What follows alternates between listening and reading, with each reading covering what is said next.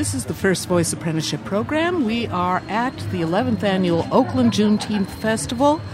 And here with me right now is Crystal Johnson. And you're the owner, proprietor of Quilts by KJ? Absolutely. And you have a booth here.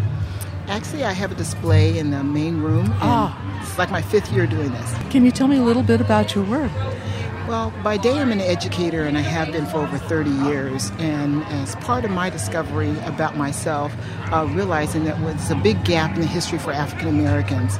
And so I started on a personal quest to learn out information. And I started taking one piece of information, and then I did another. Next thing I know, I came up with a quilt square.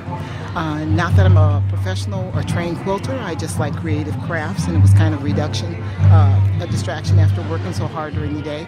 And then I started doing one quilt, and I did my first original series of quilts, which was from the plantation of the White House, honoring President Barack Obama and all the events that led to his election as our first African American president. And also as an educator, I saw that there was a very deep need for our kids to understand the significance of their history. Because unlike me, I only knew of 3 main characters, and that was Martin Luther King, Rosa Parks, and Malcolm X. And so there was a big void of my understanding of the significance that we contributed as African Americans. And so I set on a personal journey, which became more of a collective journey, which is how I ended up with Quilts by KJ. And now I have over 30 quilts on display. So I've gone to the state building, federal building.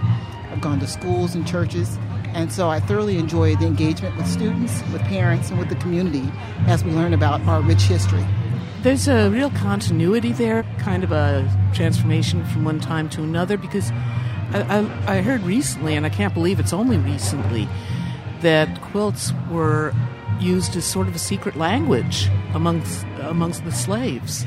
Quilts were actually used. They had messages sewn into the quilts, and because the slave masters did not acknowledge our intellectual capacity, they dismissed our ability to convey information woven into the quilts. And so they would hang the quilts, and it would give the direction in terms of Harriet Tubman taking people on the Underground Railroad. And so there were a lot of messages that were used in there. And they were also very practical because we didn't have an ample amount of materials and supplies, and so you would take some old materials that were used by your ancestors worn, and then you would come up with a quilt.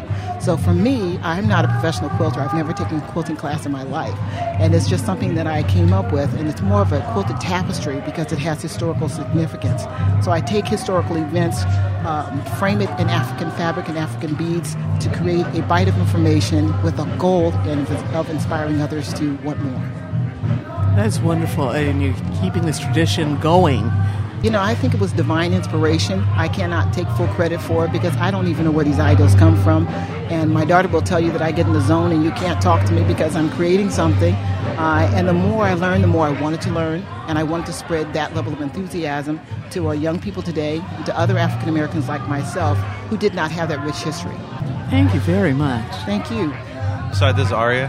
Can you also tell us where we can find more information about your quilts?